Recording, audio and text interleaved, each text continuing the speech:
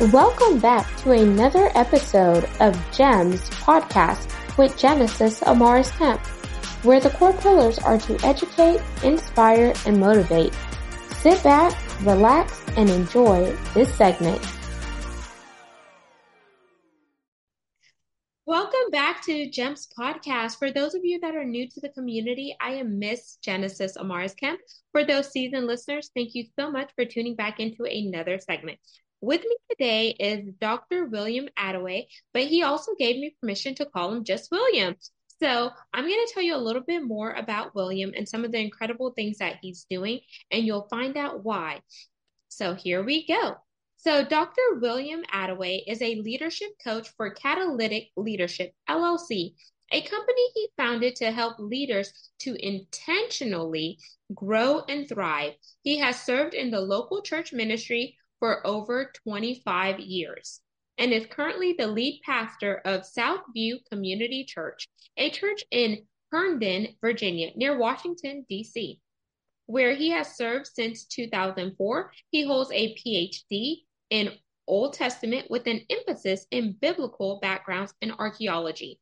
And he loves to read and speak about leadership, organizational change, archaeology, and building up people and teams. Team building is where it's at, y'all. His newest book is Catalytic Leadership. It came out in January this year. Originally from Birmingham, Alabama, Dr. William now lives in Northern Virginia with his beautiful wife, Charlotte, and their 2 daughters. So without further ado, please welcome William Attaway. Genesis, thank you so much for having me on the show. I'm so excited to be here. My pleasure. And we're going to jump into the connection part of the segment, William. So you've listened to the show, so you know what's next. There are 2 options. We can either do an icebreaker or a rapid fire 10-question game. Emphasis on rapid. Oh, let's do the rapid fire. Let's go. Here we go. We're playing rapid fire with Dr. Will and Genesis. Do-do-do-do-do-do. Question number 1, favorite color? Blue.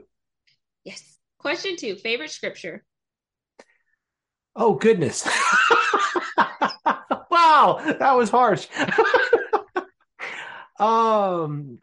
Romans 8:31. If God's for us, who can be against us? Yes. Question 3, favorite music genre? Country. Ooh, are you a Tim McGraw fan? I love Tim McGraw. I challenge you to come down to the Houston Rodeo, the livestock show, whenever we have it, because Tim McGraw has performed there several times. Oh, I would love it. Question 4.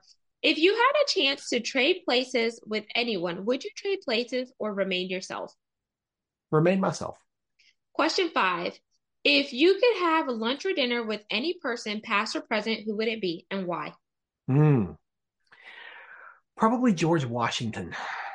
You know, certainly not a perfect human being by any stretch of the imagination, but one thing that has always impressed me about him is that when pressed by everyone around him to continue on, he laid down all the power and authority he had after 2 terms when everybody else wanted him to keep going and be king for life, so to speak. And he said, absolutely not. And he laid it down. And that kind of humility, I think, is so important. I'd love to have a conversation with him about that. Oh man, there's so many different people. But let me not go down a rabbit hole because it's rapid. Question 6. If you could have a dream car, dream home, or heck, let's go big and have both, what would you rather? Gosh, I guess a dream home. Okay. 7. Are you a coffee, tea, or neither drinker? Tea. Question 8. What is one piece of advice you wish you could give to your younger self? Be patient. Question 9. Since you have 2 daughters and you're a girl dad, what's one piece of advice you wish someone would have told you before you embarked upon fatherhood? Be patient.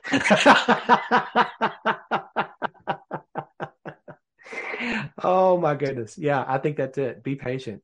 Be patient because opportunities for patience arise every day in so many wonderful, wonderful ways. It is our pass or play question. If you pass, our roles are reversed and you get to ask me a question. If you play, Ooh. I ask one last question to wrap up rapid fire. So, do you want to pass or play? Oh, let's play. Let's do it. Let's go. Okie dokie. The last question. What is one crazy thing that you have done in your life that has built character? Hmm. When I was in high school, I went as a student ambassador from the state of Alabama to what was just becoming the former Soviet Union within a year of the fall of the Soviet Union. And I spent Wow. a month there uh, talking with people in homes, and that was an incredibly formative experience in my life. Wow, that's impressive and amazing. And I'm sure there's so many different things you could share about that. But Mm. William, thank you for playing rapid fire. So, audience, that concludes the connection part of the segment. And I hope it gave you a chance to learn a little bit more about William. And now we're going to dive into the main part of the segment. I'm a Southern girl. I like to say meat and potatoes because I love to eat. So William, you have catalytic leadership. I want you to talk about how did you come across the name catalytic leadership? Because nowadays, y'all, whenever we hear catalytic, we think about all those people that are stealing those catalytic converters, but we're talking about catalytic leadership. So true. Have actually been told that more than once. That's really good. It comes out of my story, honestly, Genesis. When I went to college, I went as a pharmacy major, and I thought I had worked in a pharmacy in high school, and thought this was a great way to help people and to make a difference. And so I went as a pharmacy major, made it through chemistry and inorganic chemistry, and got to organic chemistry, and decided that this is not really what I want to spend the rest of my life doing. So I changed directions. But in my brief chemistry studies, that first year and a half, I discovered the power of what's called a catalyst. A catalyst is something that you introduce into a mixture to incite or to accelerate significant change or action. And I'd been a student of leadership since I was 15. I attended my first leadership conference when I was 15 years old. And when I learned about a catalyst, I thought, every great leader that I've ever learned about or learned from would resonate with that definition. They wanted to be a catalyst. They wanted to be a catalytic leader in their environment, whether it was government or whether it was business or whether it was the local church or whatever environment that they're in. They wanted to make a difference, to make an impact over time. And so that really is where the seeds were planted way back then. And over time, as I have developed as a leader myself, continued in my life as a student of leadership, and for the last 20 plus years coached leaders, I've really built on that and said, what does it look like to be catalytic? What does it look like to make a difference as a leader? And so that's where the title comes from. And I love that. I love that the seed was planted whenever you decided to, embark upon, oh, I want to be a pharmacist, but then you change directions and you Mm-hmm. pivot and then you learn something from that season that you were in.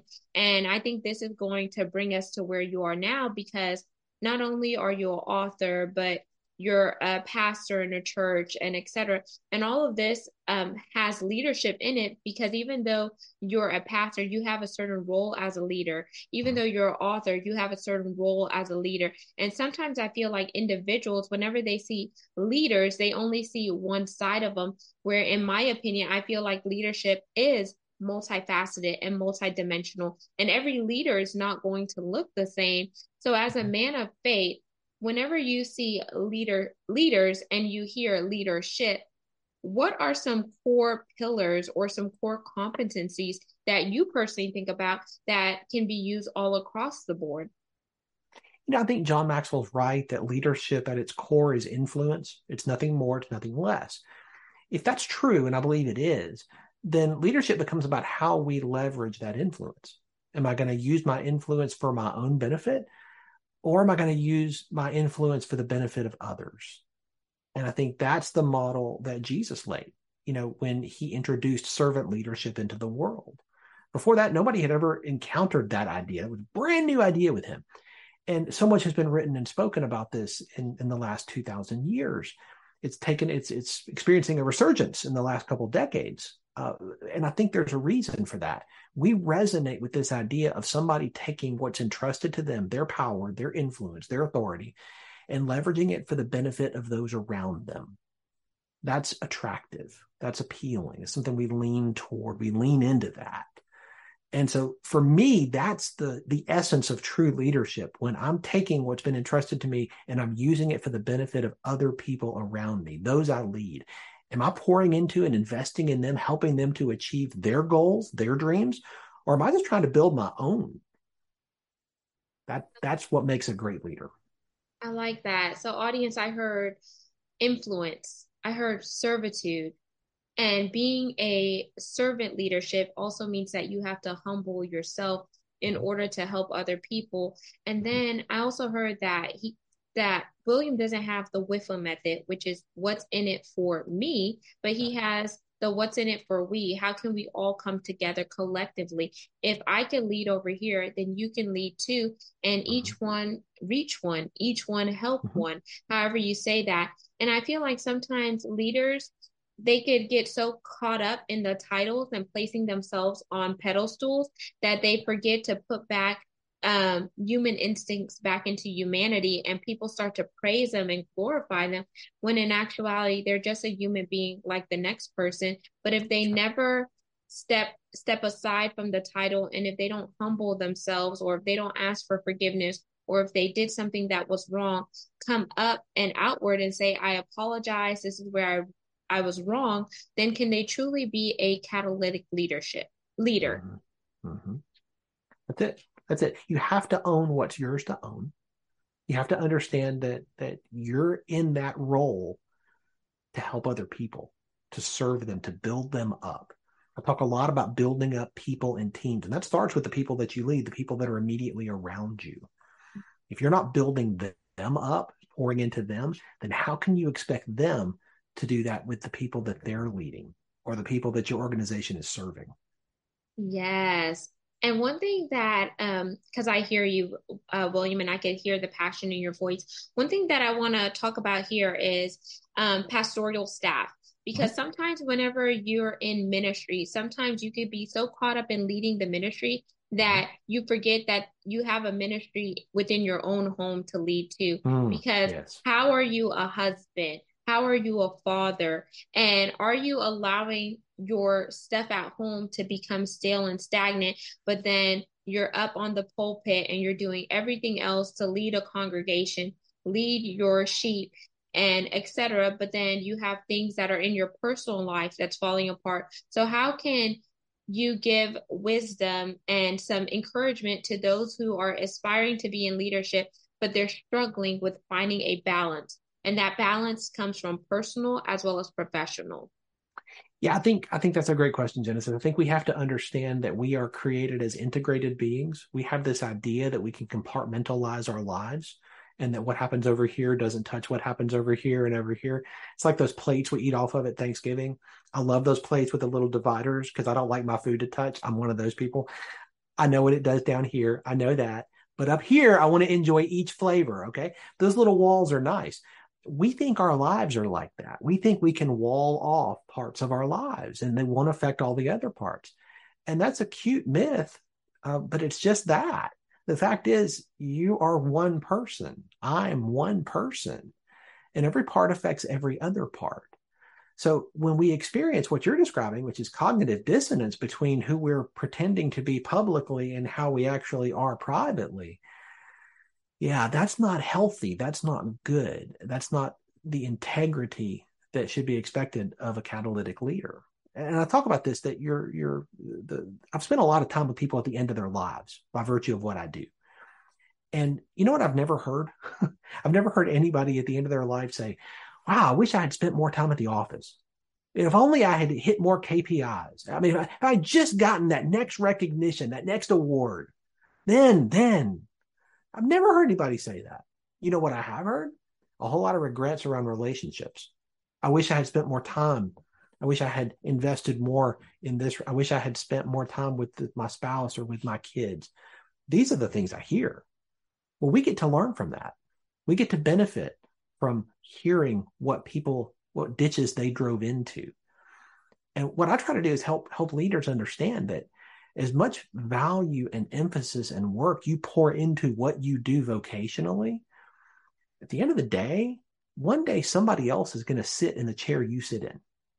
One day somebody else is going to have the title that you have. Their name is going to be on the door. Then what? Then what? You're not going to live 100 years and keep doing what you're doing. It's not going to happen. Then what? I like that. Then you're going to be left with the relationships closest to you. And if you have sacrificed those on the altar of your business, your work, then you're going to get to the end of your life and you're going to find you have nothing left. Wow. Y'all, I want you to think about what William just said there because it's so powerful. And I want you to visualize where you are right now in your life and ask yourself, do I have any regrets? Am I really being who I was called to be, or am I Mm, being what society wants me to be? yes. And I want you to differentiate the two.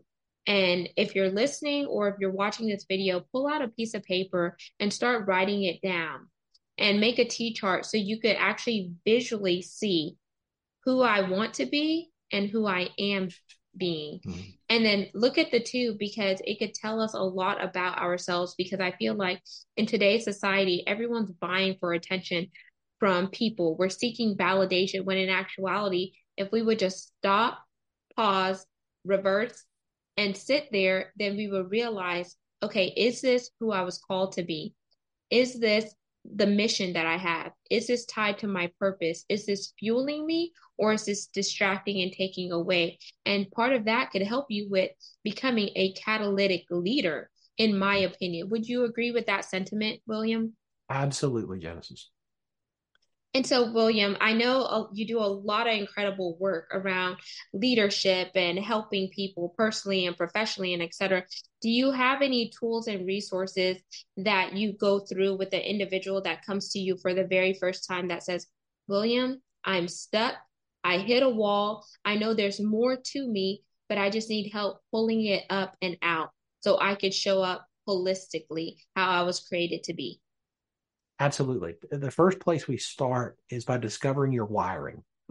And every one of us is wired a little bit different, right? You have different skills, different gifts, different passions, different talents. And all those things put together, that's your wiring. That's how you are wired. And there's this idea that we have of leaders that this model leader and it looks like this. And if I'm not like that, then I'm not a real leader yet. Well, guess what?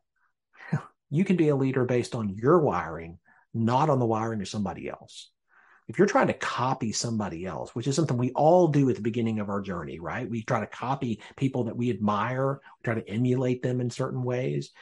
But over time, if you're not developing according to your wiring, you're just going to end up being a bad copy of a great leader. So I hope you understand your wiring. I hope you dive into that and understand who you are, how you are created and designed. Then, how are you going to lead from that wiring instead of the wiring of what you think should be?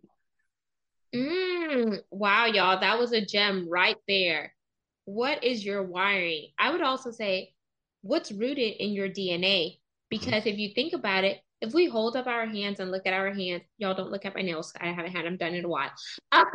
You look at your hands, and each one of us has a unique fingerprint. And it's because each one of us was created for a unique reason, a unique purpose. And there's no other person on the planet that has that. So why don't we start taking accountabilities in ourselves and put aside the art of comparison? Because the minute you try to compare yourself and step inside of someone else's purpose and being, your vision and mission becomes stale and stagnant. Yeah, the comparison game is one that no one ever wins. So yes, so the comparison game, it's very fickle because I feel like social media has put people against each other to like vie for Mhm. comparison and vie for Mhm. attention. But I love Yeah. the fact that you are becoming, not even becoming, you are that person that's busting that because you're teaching people how to be catalytic leaders.